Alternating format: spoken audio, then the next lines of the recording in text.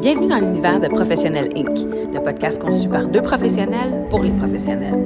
Gestionnaire, entrepreneur ou de profession libérale, si tu fais face à des enjeux de leadership et de développement, t'es au bon endroit. Alors que tu sois sur la route, au gym ou entre deux meetings, monte le volume et laisse nos discussions t'inspirer à te propulser. Bonne écoute. Bonjour chers auditeurs, bienvenue sur le podcast. Aujourd'hui, mardi 1er août et on est sur le 18e épisode déjà. Bonjour Annick, comment ça va? Bonjour Cathy, 18 déjà! On est contente, hein? On aime ça, ce chiffre-là. Oui, tout à fait.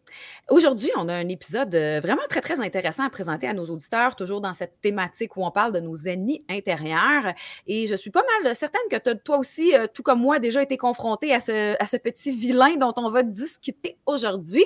Et je vous présente le perfectionnisme. Le perfectionnisme, honnêtement, a été longtemps même vu comme une qualité. Tu sais, je me rappelle là, dans des entrevues, c'était devenu redondant, les gens, de dire c'est quoi ta qualité, puis dire je suis perfectionniste. Ouais. Qu'est-ce que tu en penses? Est-ce une qualité ou un défaut, Cathy? Écoute, on va s'entendre, c'est sûr que le perfectionnisme en soi, ça représente la tendance à chercher la perfection dans tous les aspects de ta vie. C'est vraiment comme ça qu'on définirait quelqu'un qui est perfectionniste. C'est sûr que ça a certains effets positifs. Ceci étant dit, ça peut être une énorme source de stress et d'anxiété et de limitation personnelle, de toujours vouloir être dans la perfection avant de faire quoi que ce soit ou d'entreprendre quoi que ce soit et toujours un peu comme on le mentionnait dans l'épisode précédent, provoquer de l'auto-sabotage. Oui, tu sais, les perfectionnistes ont tendance à agir seulement à coup sûr. C'est une peur insoutenable du ridicule, de l'échec.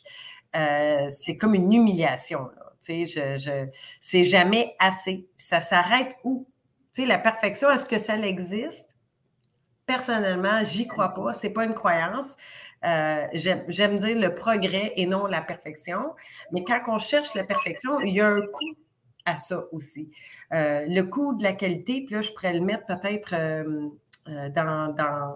quand on va afficher, ou pas quand on va afficher, mais dans le post que vous voyez, dans le post que vous voyez, il y a une image et au niveau du coût de la qualité, donc, dans ce que vous faites, et surtout en affaires, s'il n'y a pas de qualité, les coûts sont élevés parce que, bon, c'est mauvais.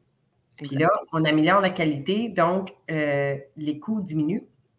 Mais il y a un certain point culminant ici. Et si vous continuez à faire trop de qualité, bien, les coûts augmentent de nouveau. Et à quel point ça en vaut la peine?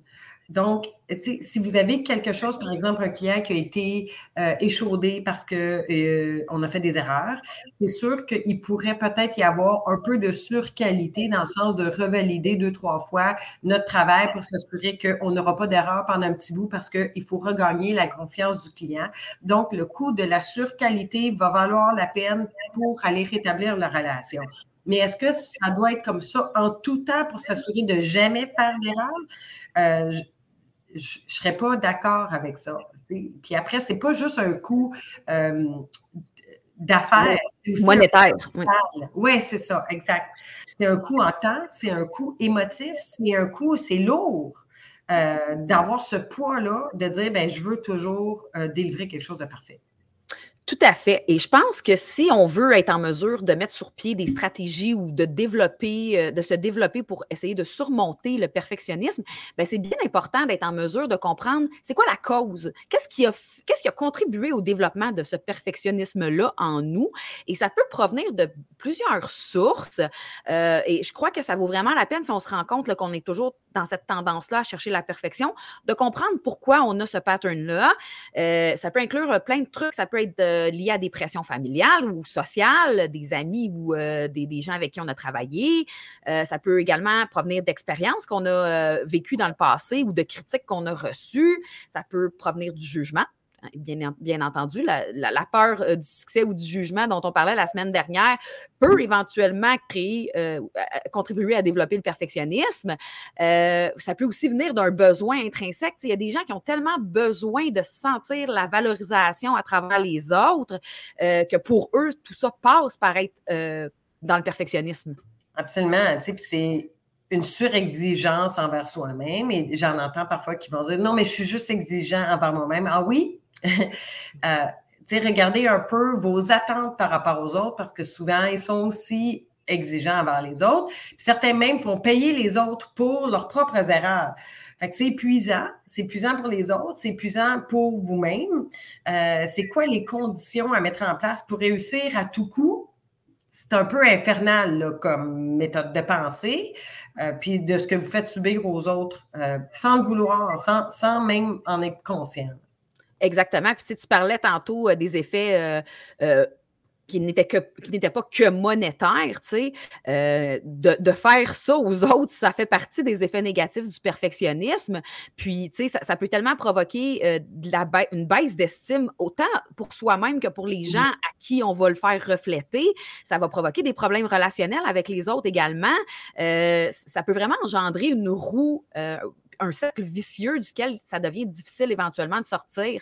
Donc, de faire cette analyse-là pour comprendre pourquoi on est tombé dans ce pattern de vouloir toujours être dans la perfection, bien, ça va nous permettre éventuellement de trouver les bonnes stratégies qu'on peut mettre en place afin de surmonter ça. Oui, tu sais, honnêtement, mes conseils ici, ça serait apprenez à aimer à faire des erreurs. Okay? Il faut changer la croyance que ça ne vaut pas le coup, sauf si la réussite est assurée. La réussite, c'est un chemin, c'est pas une destination. Les erreurs vont vous aider dans l'apprentissage. C'est un processus. Il faut même les accepter. Comme même en affaires, un client qui se plaint, pour moi, c'est de l'or en barre. Le client prend le temps de vous dire ce qui s'est passé. Vous avez le pouvoir de corriger votre erreur. Si le client prend le temps de vous le dire, c'est qu'il y a encore un intérêt à garder la relation. Autrement, il ferait juste s'en aller. Okay? Mais ce pouvoir-là aussi de dire vos inconforts par rapport à vos erreurs, de dire qu'est-ce que j'apprends de ça, qu'est-ce que ça sert comme besoin. Exactement. J'aimerais vraiment ça rebondir sur quelque chose que tu viens de dire. Comprenez l'opportunité d'amélioration que ça vous apporte plutôt que de voir ça comme c'est pas assez parfait. L'opportunité d'amélioration, c'est incroyable quand on prend le temps d'écouter les autres. Puis j'ai beaucoup aimé ce que tu disais parce que, tu sais, moi, je dis tout le temps, guys, concentrez-vous sur le processus. Lâchez le résultat final, là. Concentrez-vous sur le processus. Le résultat final va venir de lui-même si vous réussissez à vous concentrer sur le processus. Et à travers le processus, c'est de déceler ces opportunités d'amélioration-là. Ça peut être tellement incroyable comment ça peut vous aider à vous propulser et justement à créer quelque chose qui va être de plus en plus parfait sans vous donner la lourdeur que le perfectionnisme va provoquer. Oui, puis tu sais, il y a des questions qu'on peut se poser, puis peu importe la situation, où on décèle que peut-être que là, on devient un peu dans la surexigence envers soi-même et ou envers les autres. Ça peut être de se poser, par exemple, en quoi est-ce que ça m'a aidé jusqu'à présent de toujours être parfaite dans mes relations, par exemple? Ou est-ce qu'il y a des situations passées où j'ai vécu du ridicule? Puis d'en prendre conscience de ça. Si j'étais moins parfaite, ça serait moins épuisant pour les autres, pour moi-même. Puis d'évaluer ça, ouais, peut-être que là, j'exagère un peu. Fait que, tu sais, cette prise de conscience-là, comme tu disais, où là, la surqualité, la perfection va chercher une sécurité, mais pour vrai, une sécurité par rapport à quoi? Posez-vous la question. J'aime ce que tu dis vraiment beaucoup. Puis je pense qu'il y a un beau parallèle qu'on peut aussi apporter à nos auditeurs. Trouver l'équilibre, OK, entre c'est quoi l'excellence puis le perfectionnisme? Parce que je pense que c'est bien important. Viser l'excellence, c'est une chose, puis on peut vouloir être excellent en comprenant que c'est pas obligé d'être parfait. Exact. Et j'aime ça. Ouais, je pense que c'est vraiment quelque chose qui peut être intéressant en tant qu'être humain, d'essayer de trouver cet équilibre-là. Et je pense que ça peut apporter un bien-être émotionnel assez incroyable. Oui, puis je vais rebondir sur ce que tu dis. J'ai fait de la musique une grande partie de ma vie, puis les musiciens ici vont se reconnaître, même si vous n'avez pas fait ça de façon professionnelle.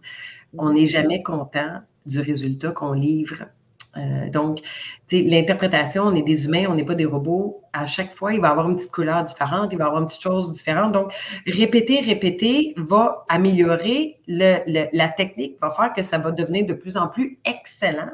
Mm-hmm. Et après, vouloir être parfait ou atteindre ce niveau-là de perfection dans ma pratique, peu importe c'est quoi la pratique, là, je parle de musique, mais ça peut être n'importe quoi d'autre, risque de jamais arriver. Donc, si vous ne mettez pas, c'est quoi qu'est-ce qui va faire que vous allez considérer le succès dans ce que vous êtes en train d'entreprendre? Être capable d'identifier, bien moi, le succès, je le visualise comme ça. Puis une fois que vous l'avez atteint, bien, de célébrer ça, mais ça ne sera pas nécessairement à la perfection, mais ça va être un certain niveau d'excellence dans la façon dont vous avez livré ce que vous avez entrepris. Il faut être satisfait de ça. Absolument. Absolument, c'est vraiment, j'aime beaucoup ce que tu dis. Puis, je pense qu'il y a moyen d'utiliser le perfectionnisme à son avantage, de l'utiliser comme moteur, dans le fond, pour canaliser de manière positive ce désir-là de... Oh mon Dieu, j'ai juste un mot anglais en tête qui est « succeed », mais d'utiliser, de canaliser son énergie, dans le fond, par rapport à ce besoin-là d'être dans l'excellence, comme je disais, et de réussir à se pousser avec ça plutôt que de s'écraser, parce que là, c'est ce qui va arriver quand on tombe là-dedans. Puis j'aime beaucoup l'exemple que tu donnes de la musique et tout ça, c'est qu'à un moment donné, ça nous écrase, ça devient un poids. Puis là, c'est là où tout l'aspect d'anxiété, de stress, mais ça peut aller jusqu'à la dépression. Là. Moi, j'ai connu des gens à travers les années. On est dans des postes de haut niveau depuis plusieurs années, fait qu'on a côtoyé des gens dans des postes de haut niveau aussi. Puis, souvent, les gens qui sont dans des postes de haut niveau ont ce petit désir de perfection-là. Puis je le disais d'entrée de jeu au début de l'épisode, que j'étais certaine que tu avais toi aussi vécu ça dans ta vie professionnelle. Moi, je l'ai beaucoup vécu en début de carrière, de vouloir... j'avais beaucoup de difficultés à prendre certaines actions, mettons, avec mes équipes de travail parce que j'avais peur qu'ils ne me trouvent pas assez parfaite, tu sais. Là, je me disais, si je prends cette décision-là, puis que là, ça vire que le résultat n'est pas parfait. Vas-tu avoir des remontrances de mon boss? Vas-tu perdre ma job? J'ai vécu beaucoup de stress et d'anxiété par rapport à ça. Et je sais que ça m'a freinée sur plusieurs aspects de ma vie professionnelle, à un certain niveau de ma vie professionnelle, parce que j'essayais souvent d'être dans la perfection avant de prendre l'action que je jugeais être la bonne action. Et aujourd'hui, je comprends que si j'avais mis sur pied certaines des choses que je me suis freinée de faire, j'aurais pu faire avancer des choses beaucoup plus rapidement ou dans un bien meilleur angle. Oui, puis, je le disais tantôt, on n'est pas des robots. Okay? Fait que je pense qu'en affaires, comme dans le niveau personnel, il faut s'établir des objectifs précis dans un temps précis. Hein? On se met comme un deadline pour réussir les choses. Des fois, c'est pas nécessairement nous qui se l'imposons, le deadline. Ça peut être un client, ça peut être une situation spécifique. Mais de gérer ses priorités, pour quelles actions je dois faire pour respecter tous mes deadlines, parce que c'est aussi la crédibilité d'être capable de faire arriver les choses dans un temps qu'on s'est dit. Puis d'abord, cet exigement-là, il est envers soi-même. Donc, pour respecter mes deadlines, je dois aussi accepter, même quand j'ai bien géré mes priorités, que parfois, je vais livrer mon action peut-être à 80% de mes capacités. Des fois, ça va être à 90% de mes capacités. Ça ne sera pas toujours à 100% de mes capacités parce que c'est extrêmement lourd le poids que vous avez par rapport à ça. Donc, d'accepter que des fois, ça va être 80%. Et 80% pour vous, c'est peut-être bien excellent pour d'autres. J'adore ce que tu dis parce que c'est en ligne directe avec le prochain point que je voulais amener. Je trouvais ça super important d'apporter un point supplémentaire par rapport au perfectionnisme.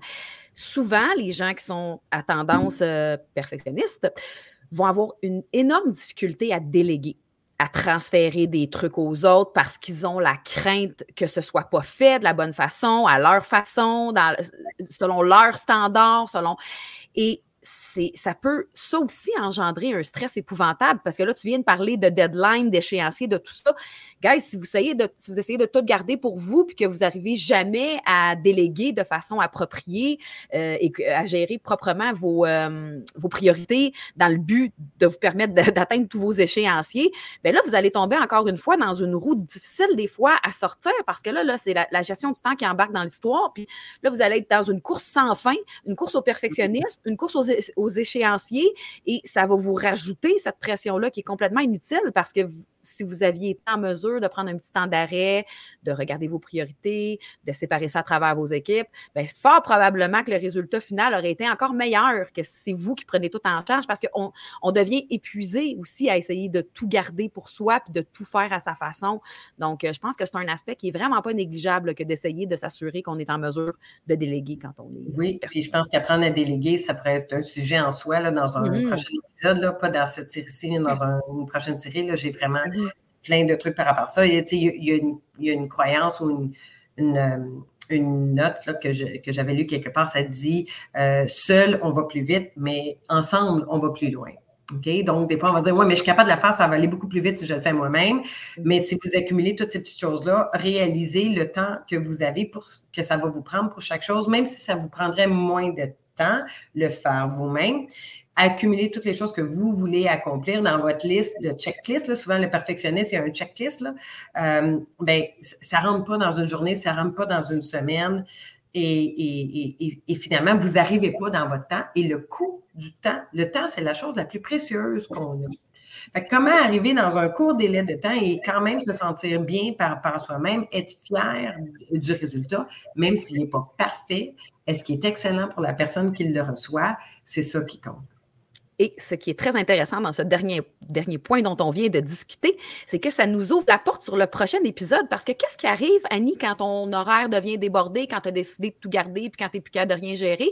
Bien là, tu te mets à remettre et à remettre et à remettre et tu tombes dans la procrastination, qui est un ennemi intérieur absolument dévastateur. Et c'est vraiment l'un des épisodes pour moi qui va être clé dans cette thématique-là parce qu'à un moment ou à un autre, on tombe tous dans ce pattern-là de se mettre à procrastiner pour une raison ou pour une autre. Alors, je pense qu'on aura un épisode fort intéressant la semaine prochaine. On a très, très hâte de vous présenter cet épisode-là, Annie et moi. Oui. Puis pour conclure, au niveau du perfectionnisme, je dirais, quand ça vous arrive et vous vous attrapez dans un moment où vous trouvez que peut-être que vous allez un peu trop dans la surexigence, moi, je vous dirais, ça prouve que l'excellence, c'est important pour vous, que vous voulez le meilleur pour vous-même, vous voulez le meilleur pour les autres. Toutefois, c'est d'apprendre à dire qu'il n'y a pas d'échec, juste du feedback. Soyez gentil, bienveillant envers vous-même, envers les autres. Et donnez-vous un petit peu de lousse. Absolument. Et transformez votre perfectionnisme en force, propulsez-vous avec ça et vous allez voir, votre efficacité va littéralement être décuplée. Oui, vraiment. Super. Sur ce, bonne semaine à tous. On a très hâte de vous retrouver la semaine prochaine. Annie, comme toujours, un plaisir de travailler avec toi. J'ai hâte de te voir la semaine prochaine. Oui, moi aussi. À la semaine prochaine, tout le monde. En présentiel. Oh oui, en présentiel. Bye.